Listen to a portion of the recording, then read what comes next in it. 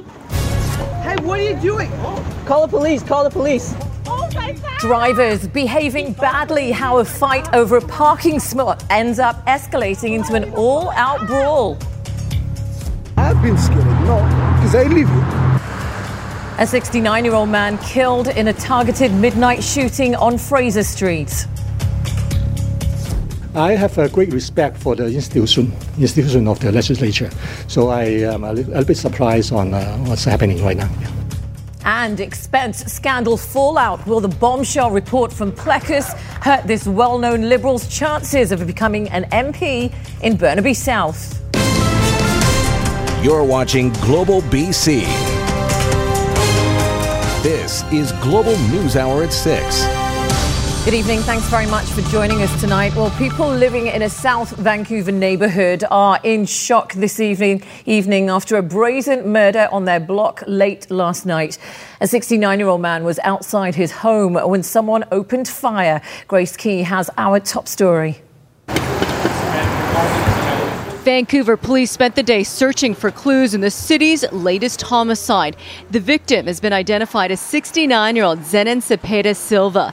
Immediately after the shooting, a neighbor says the victim's wife and grandchildren stayed with them while police spoke with witnesses. I see it's 4 or 5 kids. They are scared, They are very someone is crying and, The shooting happened just before midnight on Fraser Street near East 51st Avenue.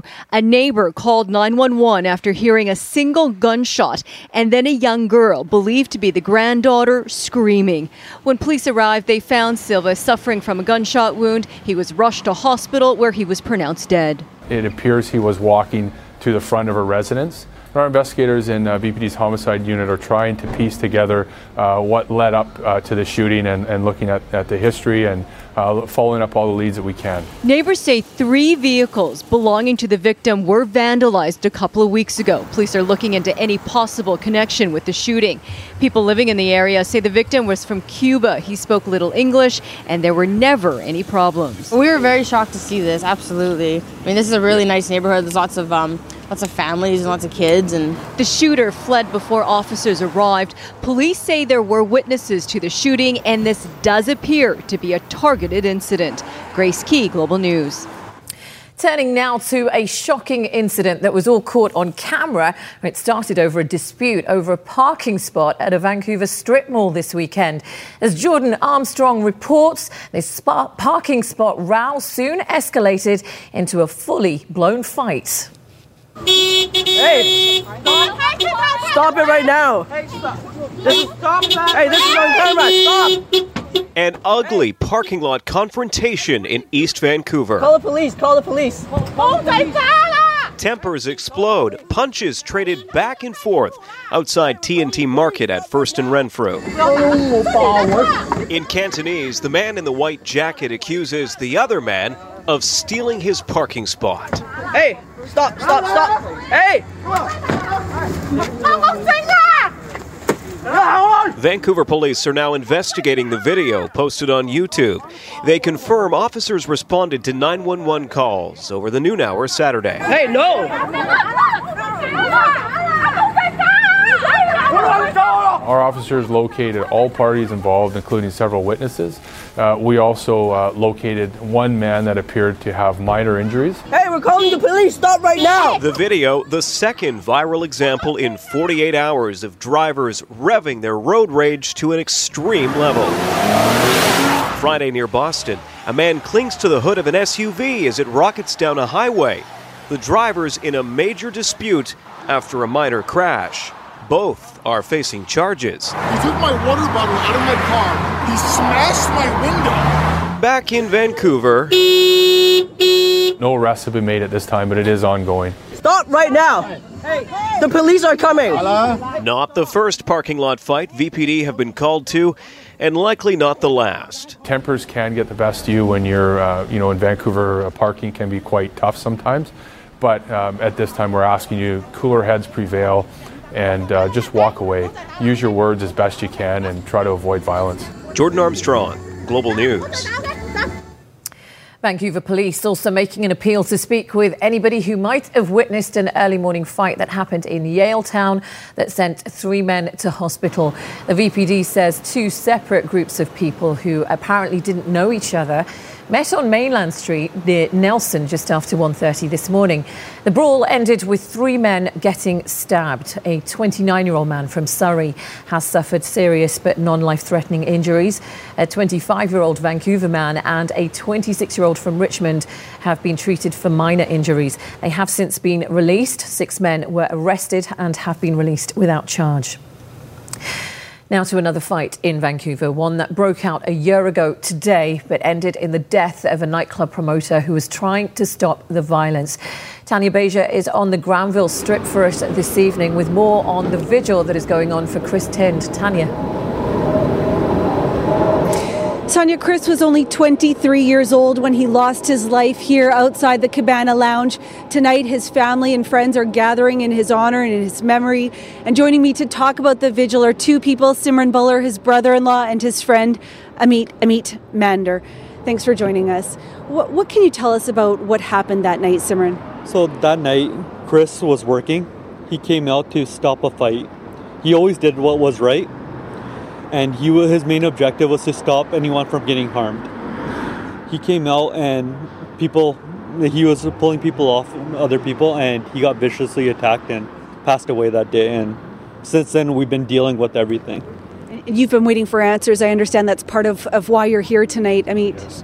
No, definitely. There's been no answer so far, and that's all we want, right? You know, nothing can bring him back, but at least we want some justice for him. No word of charges or arrests? There's been no word of charges or arrest. That's why we want to come out, show everyone that we're still here. We want justice. We need justice for Chris. That's our main objective here.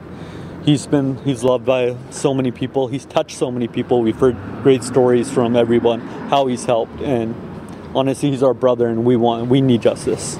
Tell us, if you can, a little bit about Chris and what he was doing at that point in his life. He was a really happy guy, you know. He's always so, outgoing, very energetic. You know, he had lots of love in his heart. He was just one of a kind. I don't think I know anyone else like him at all. Yeah, there's no one that can replace him. Like every time he came into a room, you could feel his spirit. You could see his laugh. You could feel his smile. It was just a special energy he had, and he got robbed from all of us. I'm so sorry for your loss. For anybody watching who might have been here that night, what do you want them to know or do? Well, we know there's a lot of witnesses out there. We know that there's a lot of people that had cameras. We want them to come forward. We want them to do the right thing by somebody that was the best person that we know. Thank you so much for joining us tonight. You. Sonia, there you hear it. Anybody who might have video of that night, we know that police saw a video that was posted on social media, edited video. They've always been asking for unedited versions. Anybody who may have photos or videos of what happened here that night is asked to contact police. Sonia, back to you. All right, Tanya, hope that certainly prompts somebody to send something in. In other news, tonight a cyclist has been killed in a tragic accident in North Vancouver this afternoon. The RCMP saying the cyclist was hit by a dump truck that was pulling a trailer just after 1:30 in the 100 block of West Esplanade near Lonsdale. The public was asked to stay away from the area for hours as investigators worked to determine the cause of that crash.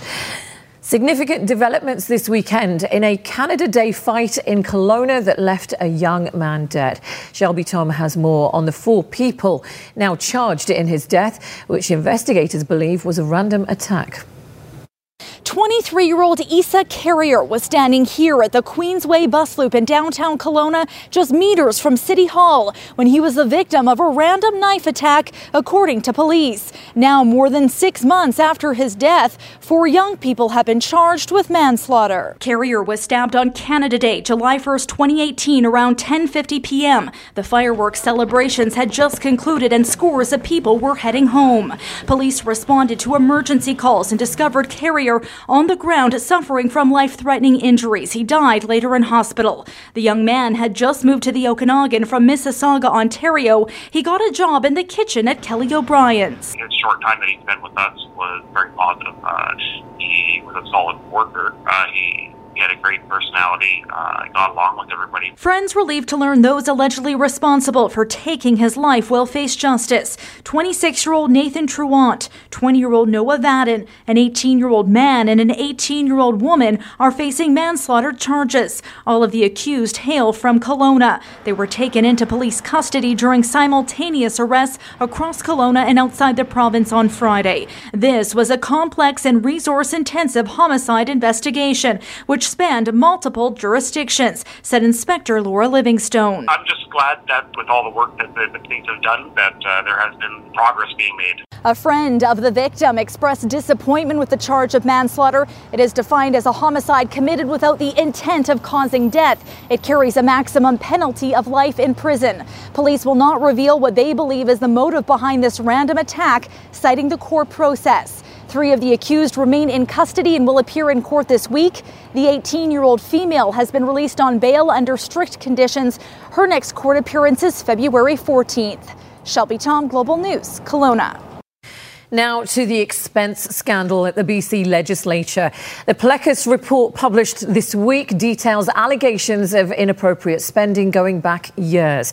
Tonight we hear for the first time from a man who served as a deputy speaker under the Christy Clark government, who's now fighting to be an MP in Burnaby South. Paul Johnson reports. How about this for a surprise at your front door? Defense Minister Harjit Sajjan out and about in Burnaby this afternoon with his party's new candidate in next month's by-election, Richard T. Lee. I have been misunderstood. Their previous candidate, Karen Wang, suffered a spectacular flameout when she described her adversary in racial terms unacceptable to the federal Liberals, who then gave her the boot. Mr. Lee is her replacement. The sight of one of the country's highest-profile cabinet ministers at his side highlights the importance of this relaunch. My riding is just right next door. By all accounts, Mr. Lee is a perfectly plausible candidate for Trudeau's Liberals. He was an MLA for 16 years, and he's smart, too. He used to work at the Triumph Particle Physics Lab. But his stint as a BC Liberal put him in the legislature as Deputy Speaker during the time frame of the spending scandal that's now engulfed Victoria. Sunday afternoon, he told reporters he's as surprised as anyone else. First of all, I was a deputy speaker, but I don't have any administrative role in the legislature. They have a management committee, and I was not one of the members. But at that time, I don't notice anything about something irregular. With the ledge scandal continuing to spin off stunning allegations and headlines, Lee may be a test case for just how politically radioactive it is to have been in close proximity. What's it like? It's no doubt something his opponent could seize on. NDP leader Jagmeet Singh, who is in a must-win race just to get a seat in Parliament. So no surprise, Ottawa sent out the big guns this weekend. Richard T. Lee may very well need them. Paul Johnson, Global News. Now, little more than 2 years after Vancouver's councillors started receiving discretionary funding, the city's mayor is calling for a 5-fold increase to the budget. Kennedy Stewart says his council needs the support to better serve the public, but critics say the timing of this is terrible. Kristen Robinson reports.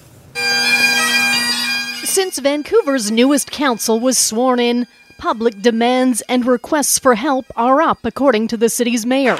And to help them navigate the hundreds of weekly calls and emails, he wants each councillor's discretionary budget increased from $6,000 to $30,000 per year. I just want to help facilitate their, reducing their administrative load so they can do more thinking about policy and interacting with the public. Kennedy Stewart says his councillors are under-supported compared to their colleagues across Canada.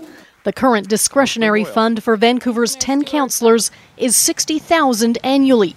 An increase would cost taxpayers $300,000, a $240,000 or 400% hike. I don't think this is the time to be increasing discretionary spending 5-fold for councillors when we've just increased property taxes 4.5% in the City of Vancouver, along with other fees. NPA councillor Lisa Dominato says she's strolling through the workload with help from city staff and an assistant. I think this timing is terrible. I don't think it's appropriate, and I think the mayor should pull off this motion from the table. Former City Councillor George Affleck also got by within existing budgets. To go a five-fold increase from around $6,000 to $30,000 to me is exorbitant. I think the first thing they should look at is cutting the communications department, cutting the mayor's office, as opposed to adding costs and bureaucracy to City Hall. The communications team running flat out, says the mayor's office, and the total mayor and council budget represents a cost of just under $5 per capita, among the lowest in the country. To enroll you in their system. Council will vote on the extra cash Tuesday. If approved, it would come from the contingency fund, with the raise reviewed during the next budget. Kristen Robinson, Global News. Today is the last day of advance voting in Nanaimo's by-election. It is a race that could tip the balance of power in the BC legislature. Voters have until 8 o'clock this evening to cast an advance ballot ahead of Wednesday's by-election. Turnout for the first 2 days of advance voting has actually exceeded turnout for the same period during early polls in the 2017 general election, so more people turning out this time. This by-election, of course, was called when Nanaimo, the now Nanaimo mayor, Leonard Krog, resigned his provincial seat.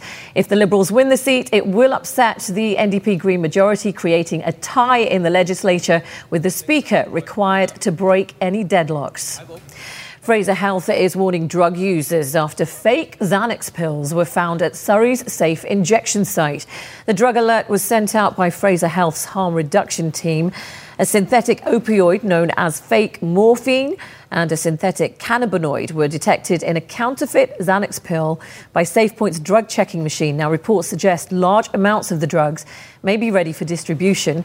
The fake morphine wouldn't actually show up on fentanyl test strips, so it might cause some users to believe their pills are safe to use.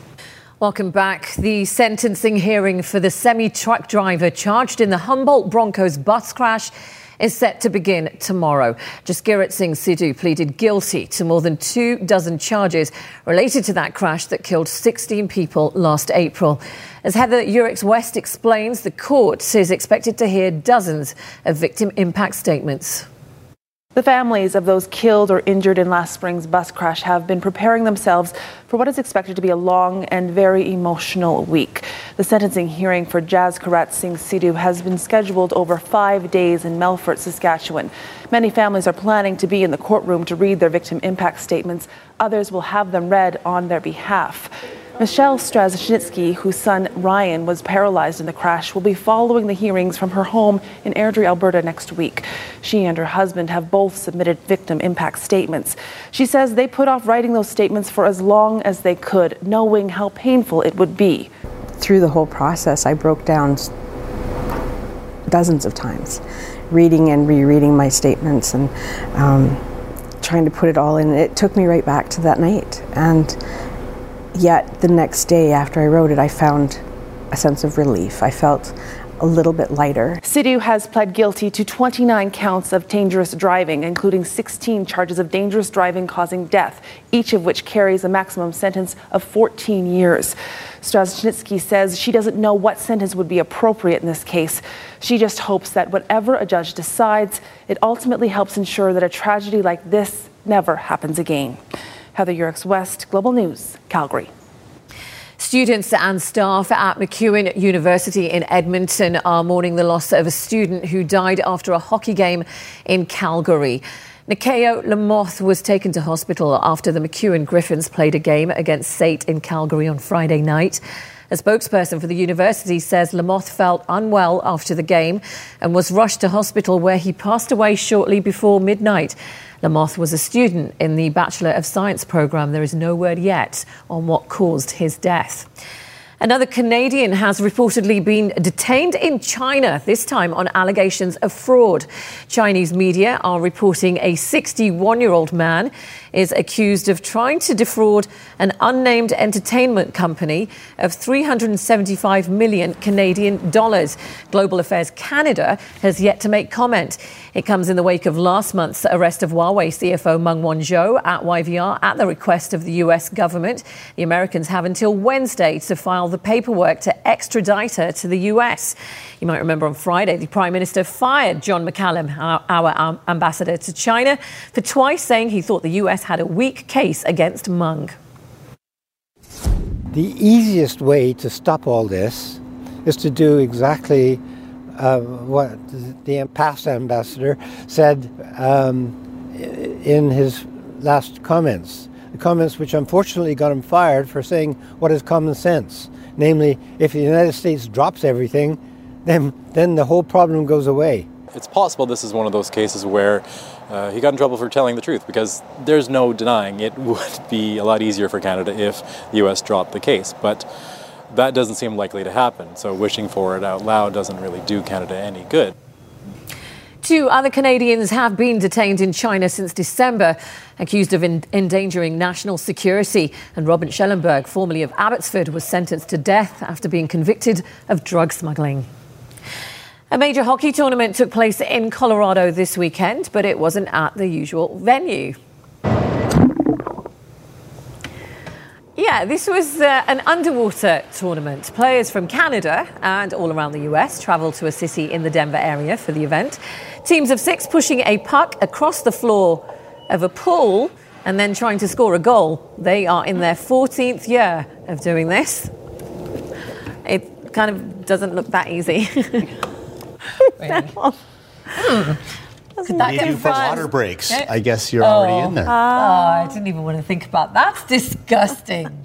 Trust you. You don't want to swallow pool water. Well, welcome back. Yeah, oh, thank you. All right, it's good to be back. Get into sport in a second. Kasia, what have you got in terms of weather? We've been here all day. We have. Guess what? The sun did come out. It did. As I promised this morning. Yes, finally. A lot of us right across the province got to see that sunshine, all thanks to a cold front that zipped across the province. Now, speaking of cold, other parts of the country are continue to be gripped by extreme temperatures.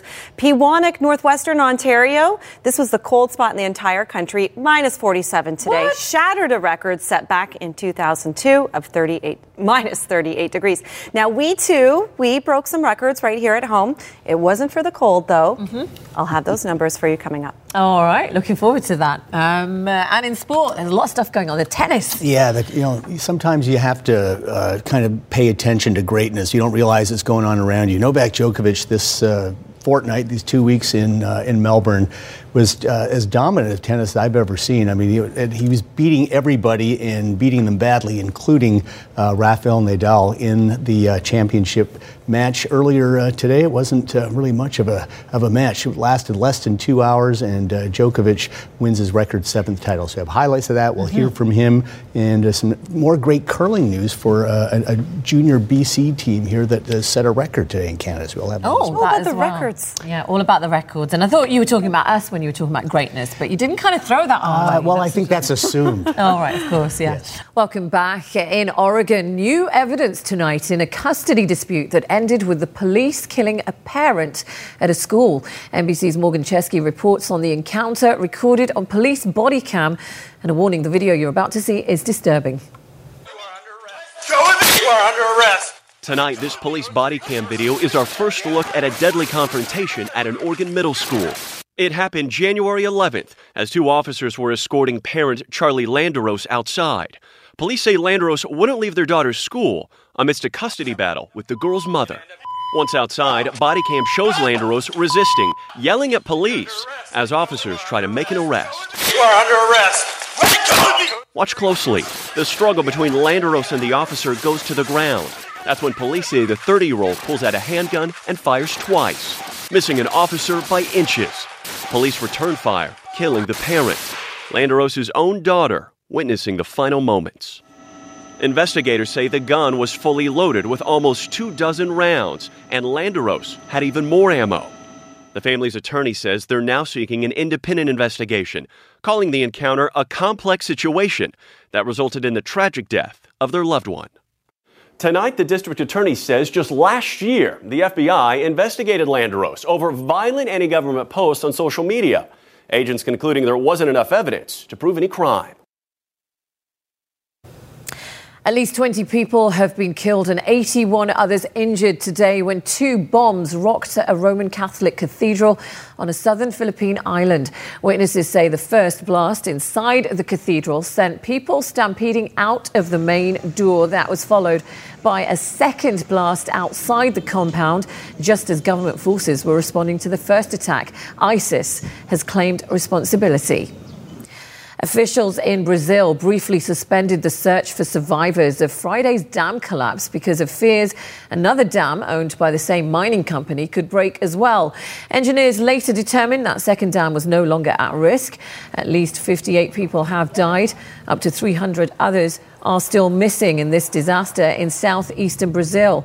The dam had held back waste from a nearby mine. There is mounting anger at the mining company, called Vale, about an apparent lack of an alarm system. A Brazilian judge has frozen $1.33 billion in Vale's accounts to pay for damages. And in a southern Peruvian city, a hotel wall collapsed during a wedding celebration. At least 15 people have been killed. The National Civil Defense Chief says dozens were dancing at the time when they were caught under the collapsing roof and wall. At least 30 injured people had to be pulled from the debris. Officials say the collapse was likely caused by days of heavy rain. A Banksy painting that pays tribute to terror victims has been stolen in Paris. The piece was painted by the anonymous street artist and honoured the victims of the 2015 terror attack at the Bataclan Music Hall. There is a report that a group of hooded individuals armed with angle grinders cut the painting and took it away in a truck sometime between Friday night and Saturday. The artwork featuring a sad-faced girl on one of the emergency doors of the Parisian concert hall. There are concerns it could be sold on the black market for millions of dollars. Britain's Prince Philip has apologised to a woman who was hurt in a car accident that he was involved in a week ago. The 97-year-old husband of Queen Elizabeth has written a letter to Emma Fairweather saying he's deeply sorry after she broke her wrist in the crash that happened on January 17th. The letter was published in today's Sunday Mirror. That's a UK newspaper. The Duke of Edinburgh says he was dazzled by the sun when he entered a main road near the royal estate in eastern England. He adds, "I can only imagine that I failed to see the car coming and I am very contrite about the consequences." Prince Philip wasn't hurt, even though his Land Rover flipped over. He's not been charged, and he continues to drive. All right, let's get in Kasia right now with a look at the weather. I was just saying to you in the break, I slept in, drove straight here after having something to eat quickly at home. I feel like I don't know what it's like out there. You missed this? I missed that. You missed the kind of day What time did that happen? When was now, that? this happened into the afternoon. Around noon, things started to change around for us in Metro Vancouver. It happened way earlier for our friends in the Okanagan. What a beautiful day it was, and what a difference a cold front can make.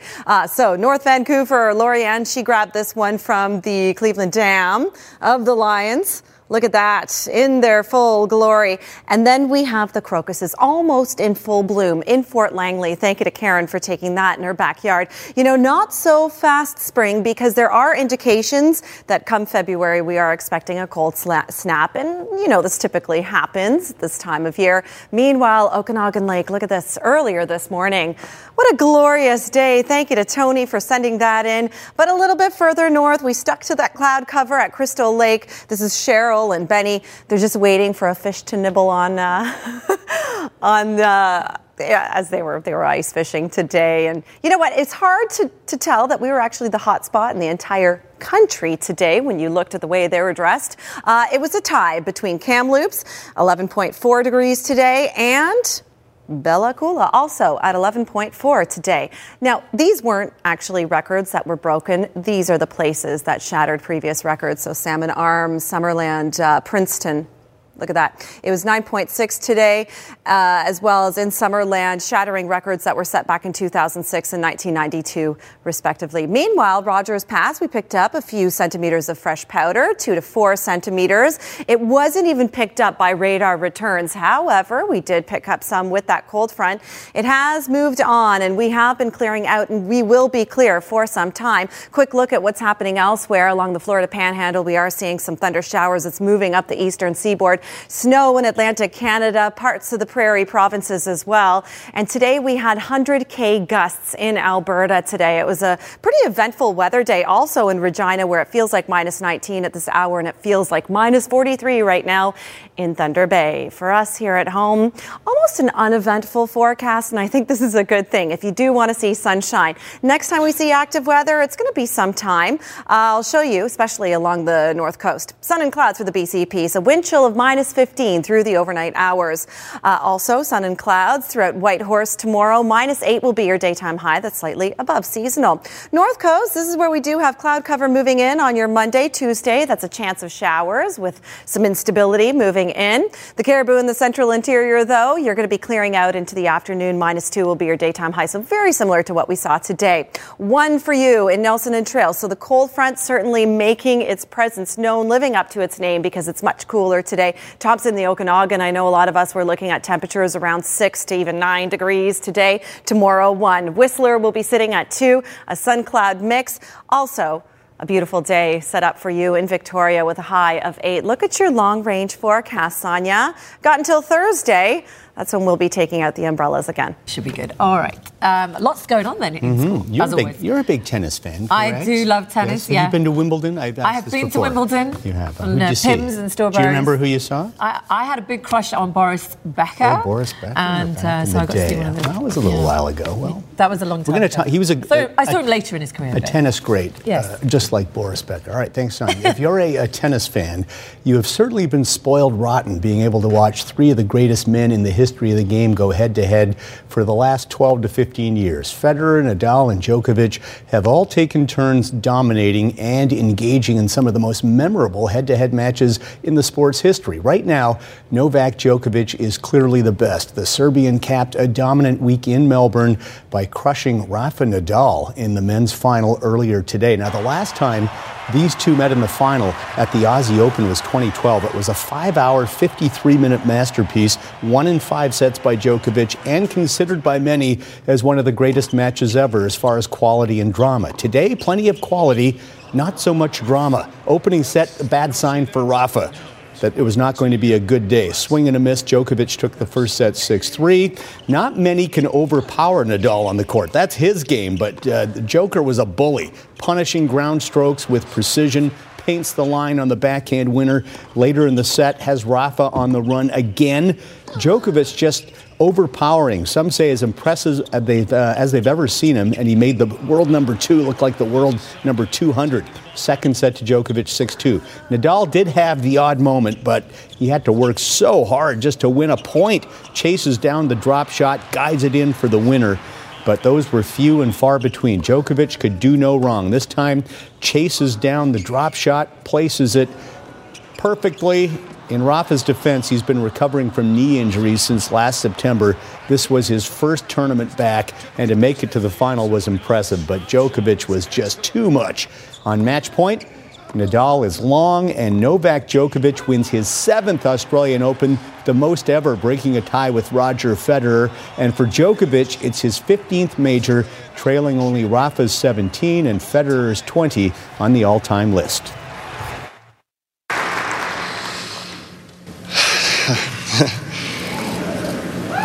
Yeah, sorry, I'm just trying to contemplate on the journey in the last 12 months because as Rafa, I've been through a surgery and quite a major injury myself the last couple of years, but I had the surgery exactly 12 months ago, and to be standing now here in front of you today and managing to win this title and 3 out of 4 slams is truly amazing. I'm speechless. All right, Alphonso Davies saw his first game action for Bayern Munich in the German Bundesliga today. Came on in the 86th minute with the match well in hand against Stuttgart. Didn't really see the ball. All the action came beforehand, including this brilliant effort from Robert Lewandowski. So many world-class players on Bayern. It's great that Davies even gets in at this stage, but he got his feet wet. 4-1 Bayern win. They are second in the Bundesliga behind Dortmund. Next week is the Super Bowl from Atlanta. Today, the NFL Pro Bowl from a very soggy Orlando, Florida. The AFC jumped out in the first quarter, thanks to Chiefs quarterback Patrick Mahomes, goes 18 yards to Eric Ebron of the Colts. 7-0 AFC. They led 17-0 at the half. Russell Wilson had a tough day. Gets sacked a lot in Seattle, got sacked 4 times today in the Pro Bowl.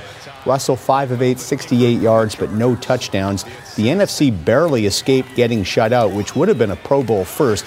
Deshaun Wilson of the Texans to Jalen Ramsey of the Jags to put it away for the AFC, who won it easily, 26-7. Vancouver Giants right now playing the Kelowna Rockets at the LEC. They are in a shootout. Giants trailed 3-0 at one time. They are trying to extend their win streak to 9 straight. Final round of the Farmers Insurance Open from Torrey Pines in San Diego. Tiger Woods has won this tournament 7 times. Did not make it 8 this weekend, but he had a very good Sunday to get into the top 20. Great approach here at the 5th. His 14th hole of the day made birdie. And then on the par 3 8th, slippery little downhiller for birdie. Tiger rolls it in, 5 under 67 today. He finished tied for 20th. Englishman Justin Rose, the current world #1 ranked golfer, also the defending FedEx Cup champion, has pretty much led since Friday in this tournament, sinks the 20-footer on 16 to give himself some breathing room, 4-shot lead. Now Rose has pretty much overhauled every club in the bag from putter to driver, and well, instant success. Brilliant iron shot into 18, plays the slope perfectly, settles to within about 3 feet. That's the way to finish, and Rose will finish off in style after that great approach shot as he will step up, sink the birdie, finishes at 21 under, 2-shot win over Adam Scott. 2 BC boys made the weekend. Adam Svensson of Surrey, 35th at 7 under. Nick Taylor of Abbotsford, 43rd at -5. Welcome back. BC's Tyler Tardy was trying to make some Canadian curling history today, and in this country that is saying something. Tardy, who is from Langley, is going for his 3rd straight Canadian junior title. No skip has ever done that before. A few have won back-to-back, but never the three-peat. Today, Tardy took on Manitoba in the final in Prince Albert, Saskatchewan. Tardy is also the defending world junior champ, so he's got quite the resume. 9-1 record this week. Great start, second end. Showing some touch here. Delicate little angle raise, takeout for 3, and BC jumps out 3-0 on Manitoba. But by the 8th, BC was down 2. Tardy's known for throwing the parking lot weight with accuracy. Shows that skill off here. Fires a missile down the ice, scores 2, and ties at 5-5. BC stole one in the 9th, so in the 10th, leading 6-5. Manitoba, though, last rock, had a chance to score 2 and get the win, but it's a tough shot. And just a little light, and they wreck on the front stone there. And another steal for BC, and Tyler Tardy does make history, wins his 3rd straight national junior title, 7-5 the final, first rink to ever accomplish that feat. Now he goes to the Worlds in Nova Scotia next month. Earlier, Sarah Daniels and Team BC out of the Delta Thistle Curling Club taking on Alberta in the junior women's final, 8th end. BC down 3, but Daniels with a chance to get right back in it. Had an outside chance at 4, ends up with 3. That ties the game 6-6, but in the 9th, Alberta answers right back. Selena Sturmey with the takeout in the back 12 there, loses the shooter, but still scores 3, and that was it. Alberta beats BC 9-6 to take the women's championship, but still a great showing for Sarah Daniels and her rink out of North Delta. National Lacrosse League last night, and finally something to cheer about for the Vancouver Warriors, who took on Colorado at Rogers, down 7-4 at the half. 3rd quarter, James Ray with the diving goal, made it 7-5. Great move there. 4th quarter, they'll get within 1. It's Brandon Goodwin will score on the rebound. That made it 10-9. Crowd getting excited. Under 3 minutes to go, and Vancouver's going to tie it. Logan Schuss pulling the trigger with 2:43 left, so it's 10-10. We require overtime. Vancouver won their season opener in overtime in Calgary, and they do the same here. Schuss with the game winner, so Vancouver snaps a 5-game losing skid. They're now 2-5. NBA tonight, Raptors in Dallas trying to snap a 2-game losing skid after losses in Houston and Indiana. 2 pretty good teams. Late first, Kyle Lowry beats the buzzer with the 3 ball. 38-32 Toronto after 1. Raps in sync in this one. Beautiful rapid ball movement here in the second, finished off by Serge Ibaka. Toronto 70-58 at the half, but Dallas had a big third quarter and actually led, but Toronto will rally. Kyle Lowry with the clutch 3 ties it at 106, and then the Raptors will put it away in crunch time. Danny Green with the drive and bucket as the Raps win it 123-120. They are now 37-15, and we'll finish with the Winter X Games today in Aspen. Quebec City's Alex Boyo-Marchand, the Olympic bronze medalist in ski slopestyle, showing why he hits the podium a lot in this event, nails the switch triple cork 1260. Led for most of the competition, but American Alex Hall will snatch away the gold medal thanks to this maneuver in his third run, and Boyo-Marchand settles for silver. But Canadians doing pretty well at the Winter X Games. That's a crazy shot. It is. Well, it's for the young, definitely. You don't see a lot of people with gray in their beards doing that stuff. Right. This is your snow report for the Sunday, January the 27th. Another day without fresh snow, but retaining a good snowpack. At Whistler Blackcomb, we have 248 centimeters of snow on the ground. Revelstoke, we picked up 2 centimeters of snow, a snowpack of close to 200 centimeters there. Big White has 174 centimeters of snow on the ground. Sun Peaks has 152. A snowpack of 155 centimeters at Kicking Horse. Powder King has 249. All right, finally tonight, a cookie bandit is at large in the Okanagan. Keep your eyes peeled for this person. It's an unusual robbery caught on tape. Now the bakery owners are saying the theft was targeted. Jules Knox has more. This was a really committed criminal. They knew what they wanted, and they had their eye on the ball. Surveillance video showing a crime in progress. The target, Peachland's Bliss Bakery. But this thief isn't after cash. She wants a different kind of dough.